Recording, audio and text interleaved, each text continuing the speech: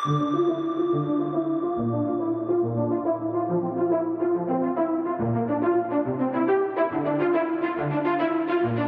is the Multi-Faith Matters podcast. I'm your host, John Moorhead.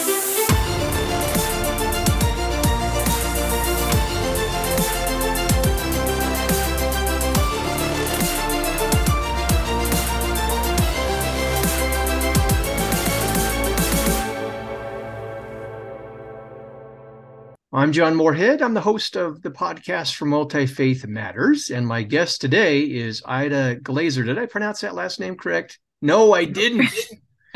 Ida Glaser. Ida Glaser. See, I knew I should have asked that ahead of time, but my confidence level was far too high.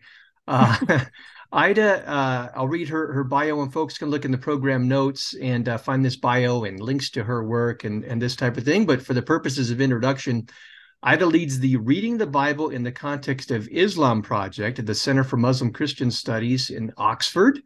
And she is the director for the Center of Muslim Christian Studies in Houston, where she is coming to us from today.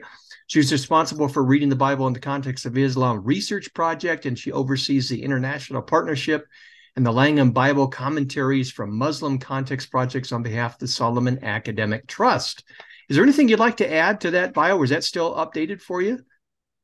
I'm a normal human being as well. That is true. That is true. In addition to all the great and wonderful things you do, I want to welcome you to the podcast, and thanks for coming on. It's good to have you here. I like to begin with my conversations with a personal note. How did you develop a personal as well as academic interest that you bring to bear on the various projects that you're involved in? Okay, well, I come from an interfaith family in that my father was Jewish and my mother was not Jewish, and that's another long story. So I realized as I grew older in myself that coming from that cross-cultural and cross-religious family has clearly impacted the way that I deal with life and with the universe. At the age of 17, God clearly called me to be a missionary, and it became clear at 19 that he was calling me to Muslims. So when I completed my first degree, which was in physics from Imperial College London, I went and taught Muslim girls in a school in Malaysia for a while. And it went on from there, because I'm the sort of person who always thinks about what I'm doing. So I didn't get into academic study of either Islam or Christianity at all for quite a long time. So I did an MPhil in theoretical space physics. I did some more teaching, both in the UK and internationally. And then I returned to the UK and went to work in a rough, tough inner city area, actually in my hometown in the UK, where you had the newest immigrants from Pakistan and Bangladesh coming into an area with the most deprived of the white people. So the kind of area, it was 80% unemployment and impossible to insure a car against fire or theft if you were going to park it in my street. That kind of area. So you can imagine it was not easy for the new immigrants coming in, and my job was to try and help a small church. I mean, really small, not just small in American terms, but small in British terms, to develop relationships into that community and to reach out. So I stayed there for 13 years, and in the course of that, I did a PhD reading the early chapters of Genesis alongside the parallel Quranic material and seeing how it related to my context there. And from there, I went step by step further into academia. So I did some teaching in Birmingham, and then we set up a Center for Muslim Christian Studies in Edinburgh, collaborating with the Department of Islamic and Middle Eastern Studies there. And then we moved it down to Oxford. So. Wonderful. Yeah, I mentioned this during the introduction when I was reading your bio. You're involved in an intriguing project called Reading the Bible in the Context of Islam. And in our conversation before we started recording, you mentioned that this is a process of study. Can you explain what that's about? Yeah. Well, when you read the Bible, you read it in a context. So a large portion of the world is Islamic. So we need to read the Bible in the context of the world that we live in. And therefore, there's a sense in which we read the Bible in the context of a world with lots of Muslims in, whether we like it or not. Um, Muslims also read the Bible. Not all of them, but some of them do. And you'll find an increasing number of Muslim academics who are trying to grapple with the Bible. And it's interesting that over the last century, but even beginning in the 19th century, there have been a number of Muslim commentators on the Quran who've actually been using the Bible to help them to understand the Quran. So there's a whole area there where it kind of happens, but it hasn't happened very deliberately or thoughtfully. So one of my visions, which I believe is a God-given vision for life, is to what I call let the Bible loose on this Muslim-Christian interface. So encourage Muslims to read it, and not just to read it because a missionary is asking them, or because they think they're on a journey to Christianity, but to read it in its own right. Because obviously the Quran, in my view, tells them to read the Bible. But then for Christians, there's another whole raft of agendas. So the Bible is an area that Muslims and Christians have argued over for centuries. What do we do with that history when we read the Bible as Christians? Can we get through that kind of polemical history to actually understanding why Muslims are thinking that way? Can Muslims get through it to actually understand Christian interpretations of the Bible? Then there's the fact that the Quran uses the Bible a great deal. So what does it do if we take the Quran seriously as, well, the academic term might be as part of the reception history of the Bible, or even, as I have argued, as a commentary on the Bible? Because very often what the Quran is doing is saying, we're going to tell you the lessons that you need to learn from this, that, or the other biblical story. Or even, this is the true interpretation of it. So it does, in that way, function as an authoritative commentary. What happens if Christian people actually listen to that commentary? Ask, where does it come from? Does it actually shed any new light on the biblical text? Does it take us into a perspective on the text? So let me give you an example. Say we're reading the story of, and this is a classic one for interfaith relationship, Abraham's three visitors. Now, Christians reading that tend to take it as a picture of the Trinity. The version of it in the Quran becomes a paradigm for Abraham's hospitality to those visitors. So if you want to know what the Quran has to teach about hospitality, you go to that story. Ooh, that's interesting. And one of the things you notice in the story is that Abraham is frightened of the visitors. Why is that? Because they don't eat. Very interesting. Now take that back into the biblical text, but also into what the rabbis had to say about the text. And you discover that the rabbis see this not only as Abraham practicing the virtue of hospitality, but also the Shekinah as the paradigm guest. And one of the questions they ask is, well, if this was the Lord of the angels, how could they eat? And here is the Shekinah being such a gracious guest that somehow the angels managed to eat, or at least appear to eat. That's one very small example, and we could spend an hour discussing it. But the way that the interaction with the Quranic material and taking it seriously can take us back again and again to the biblical text. And then, so that's history, this intertextual stuff. but there's also all the cultural stuff. And what you find when you read in Islamic context again and again is that the Islamic cultures are much nearer to the biblical cultures than any American culture ever would be. Um, so let me give you a wonderful example from Uzbekistan. So in Uzbekistan, they have Job's well, Job's spring. He came from the land of Oz. So the Uzbeks will tell you this is where he came from.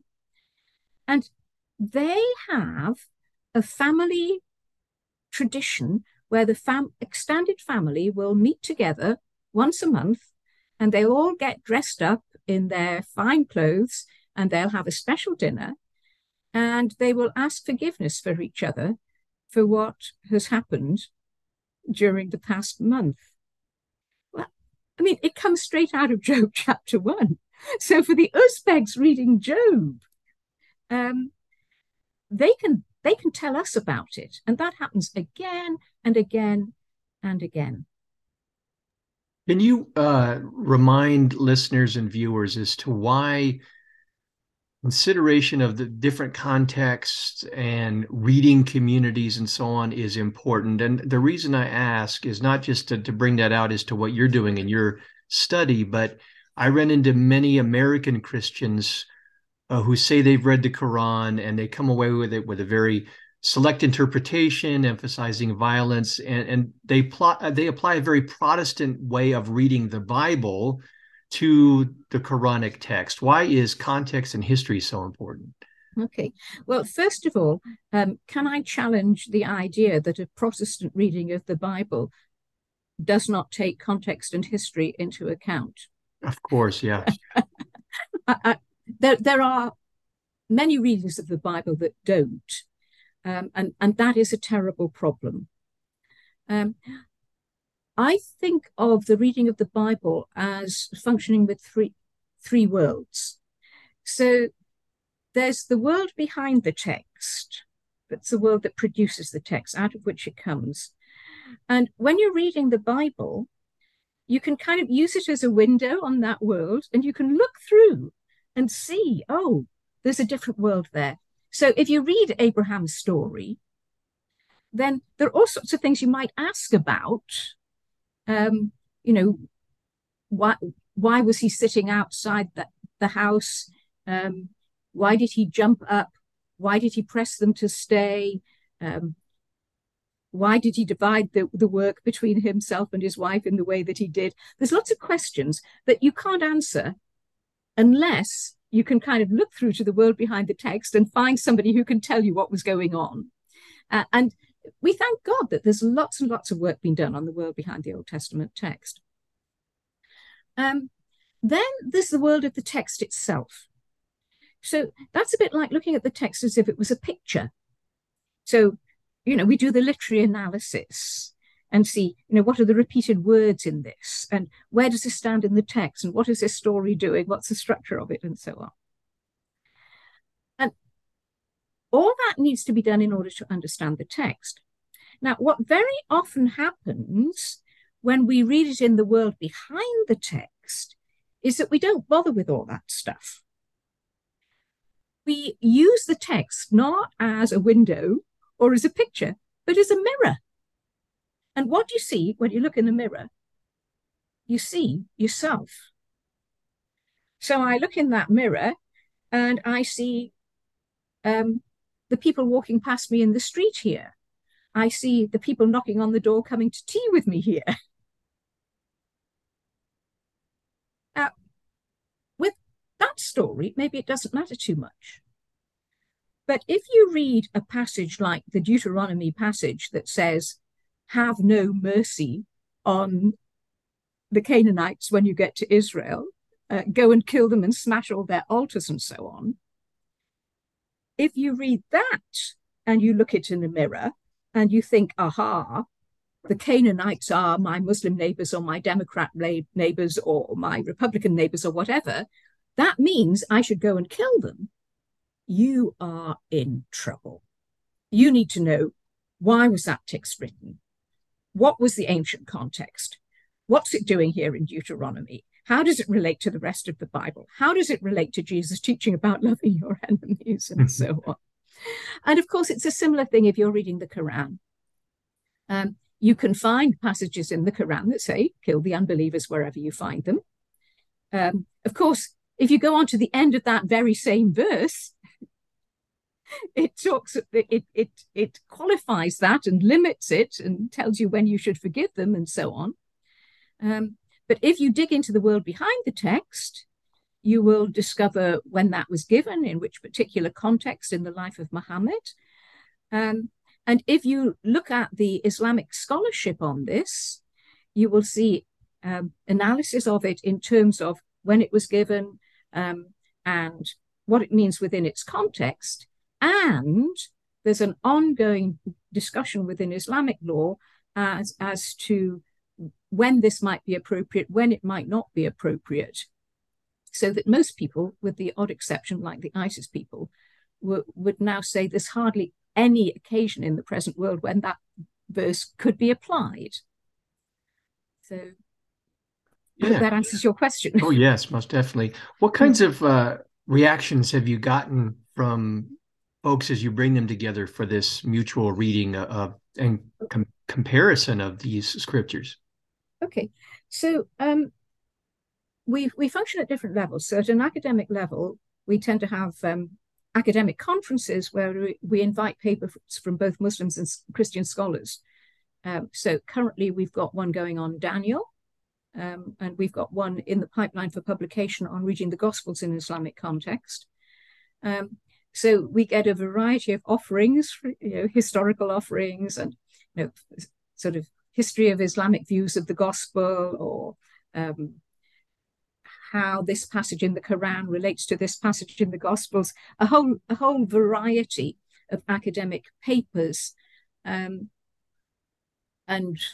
when we meet to read them together, we have very cordial relations and all sorts of interesting discussions and relationships develop.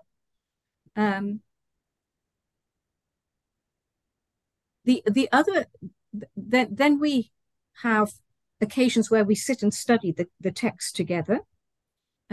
So here in Houston, we have a regular Thursday evening informal event where Muslims and Christians come together. We have a cup of tea, we have a topic, we look at it in the Quran and the Bible, we discuss it, and then we have dinner together. A variety of reactions. Some people absolutely love it. Some of the more conservative Christians and a few of the more conservative Muslims, they want to argue with each other, and they find it difficult to focus on the study of the text. So I have a habit of bringing them back to the text, and some of them aren't so comfortable with that. So some people hang in, some people don't. Some people just come for one session and find it turns their world upside down and go off and study.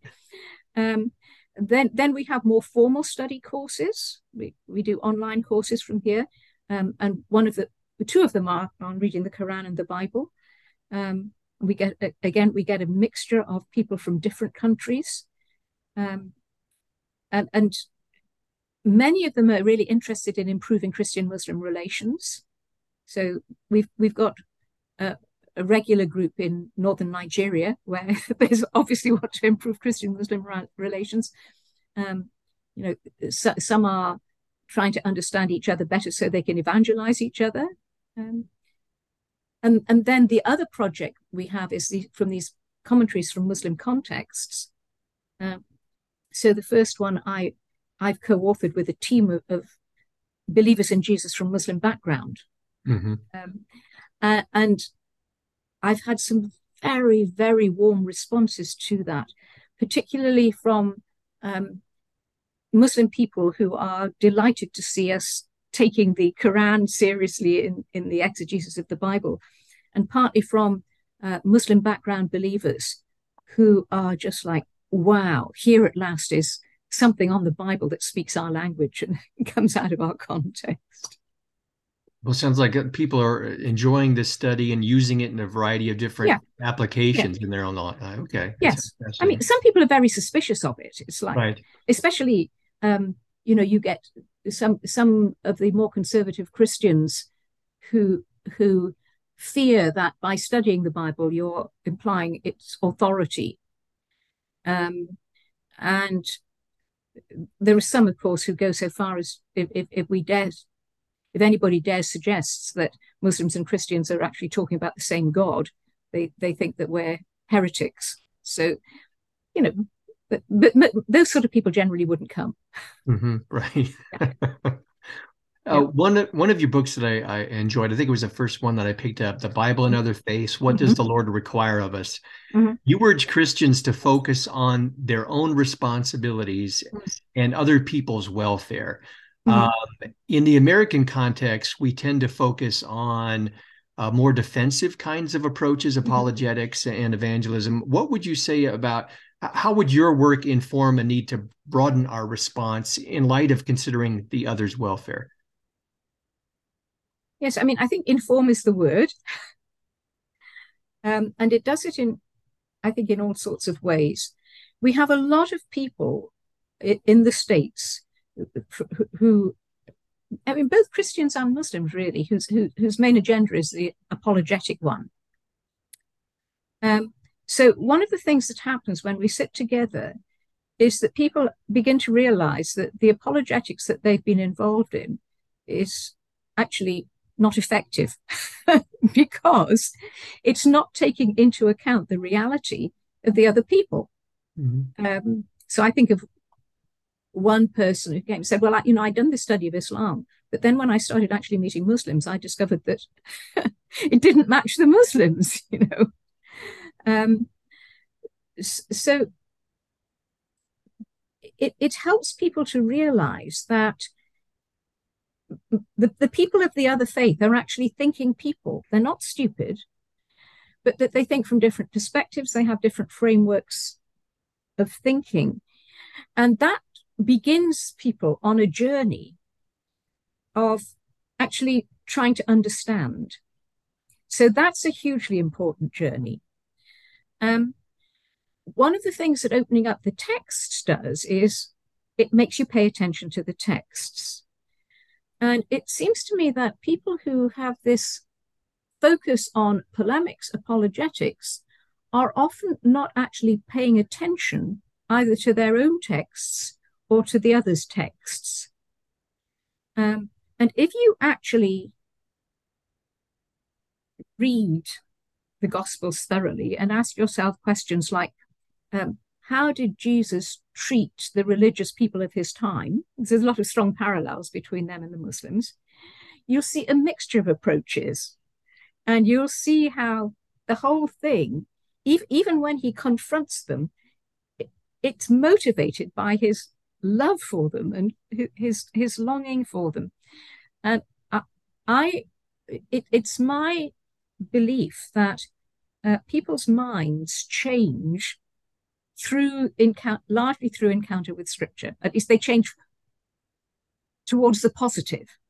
So encounter with the world outside, and you move away from truth and righteousness and love and justice.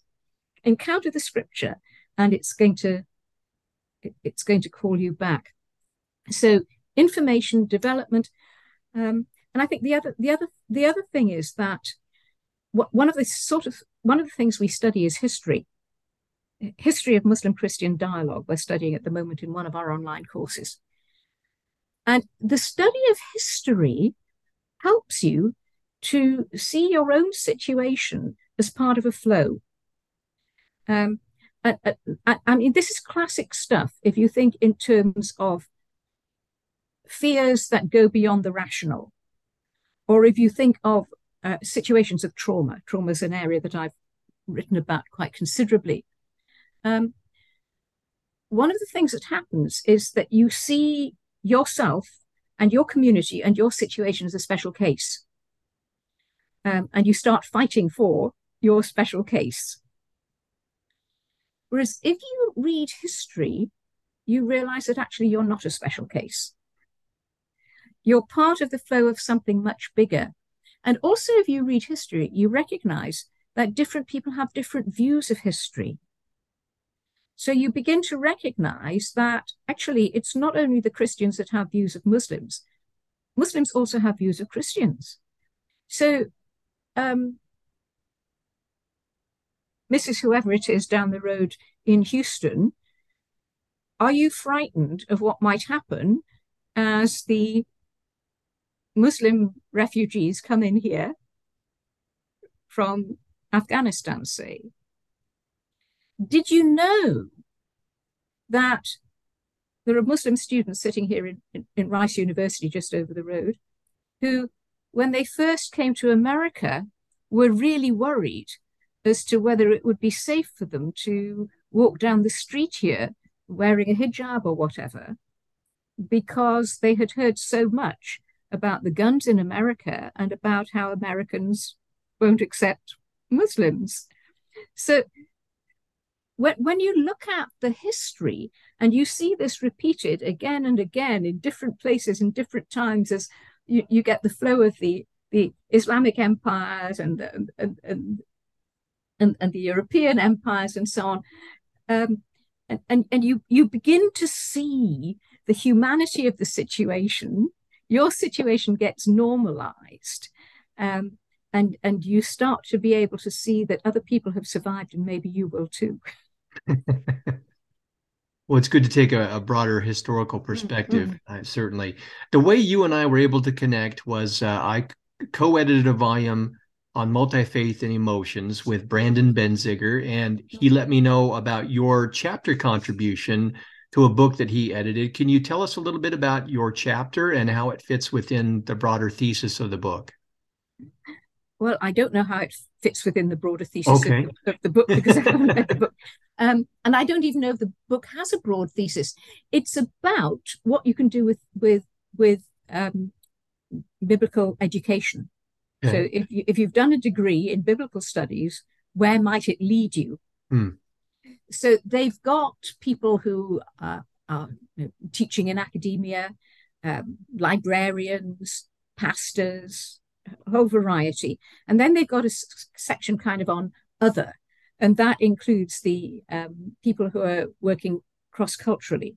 Now, personally, I think it's very strange to have a separate section where people who are working cross-culturally are somehow the other. And I had this discussion with Brandon. Yeah, so mine is a chapter basically on a bit on my career. How did I get where I got, with some of the ideas that I just shared with you, but much more of a focus on the academic journey, and reflecting a little bit on the importance of biblical study in Islamic context, and on the challenges for interpreting the Bible in Islamic contexts, and then suggesting to people, but first of all, that it's a very great joy doing this, partly because it opens up the biblical text again and again and again, but partly because it is so exciting seeing people respond. So, when you have as a student somebody who is teaching Christianity, a Muslim who's teaching Christianity in a major Christian university, in a major Islamic university in the Middle East, and you see them grappling and discussing and thinking about how this is going to affect their teaching, it's really exciting. And similarly, when you see somebody who's working with refugees here in Houston saying, "Oh, so this helps me to understand the women that I'm working with," it's very exciting. And the other thing that I had to do in this chapter was to make recommendations for people who might want to go a similar route academically. And that was extremely difficult because, like I said to you, I did my first 2 degrees in physics. So I've got an MPhil in theoretical physics from Imperial College in London. So I didn't go down an academic path that I would recommend to people. All I could say basically is if you've got a creative mind, hand it over 100% to the Lord and see what he does with it. But having said that, you're going to need to, if you want to go this way, you're going to need to study Greek, Hebrew, and Arabic before you've begun. You're going to, if you're a Christian, you're going to need to go somewhere where you actually live in an Islamic culture and get to know people well. And some of those basic ideas of people who want to have a go. Well, as we bring our conversation to a close, as you reflect, you mentioned the broader scope of history and to recognize our place within it. As you reflect on your work over the years, what do you hope that your work, what kind of lasting impact do you hope it will have in the flow of history? What's your contribution? Wow, what a question.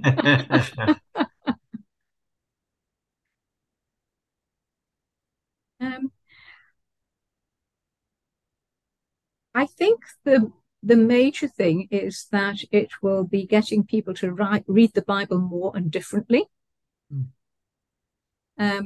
So this series of Bible commentaries from Muslim contexts, there are some people who are thinking hard about their translations of the Bible in Muslim contexts and how to, annotate the texts and so on. But in terms of serious full Bible commentaries that put the Quran, the Bible in conversation with the Quran and the Islamic culture, that it's ever been done before. Mm-hmm. So there are some commentaries written in Arabic around the 10th century. But this is such a pioneering thing. So, yeah, I think the setting off of that commentary series might be, if I had to choose one thing, the single thing. Maybe a part of that legacy will, hopefully others will come and take that baton and continue the race. Yes. And the other thing is that, there aren't that many women in biblical studies. There aren't that many women in Islamic studies. The voice of women in mission studies and so on is rather muted. So I do find that quite often women find it encouraging to see what I've done. So maybe part of the legacy will be increasing numbers of women functioning in all those disciplines and making the contribution that the world hugely needs from 50% of its population. That's right.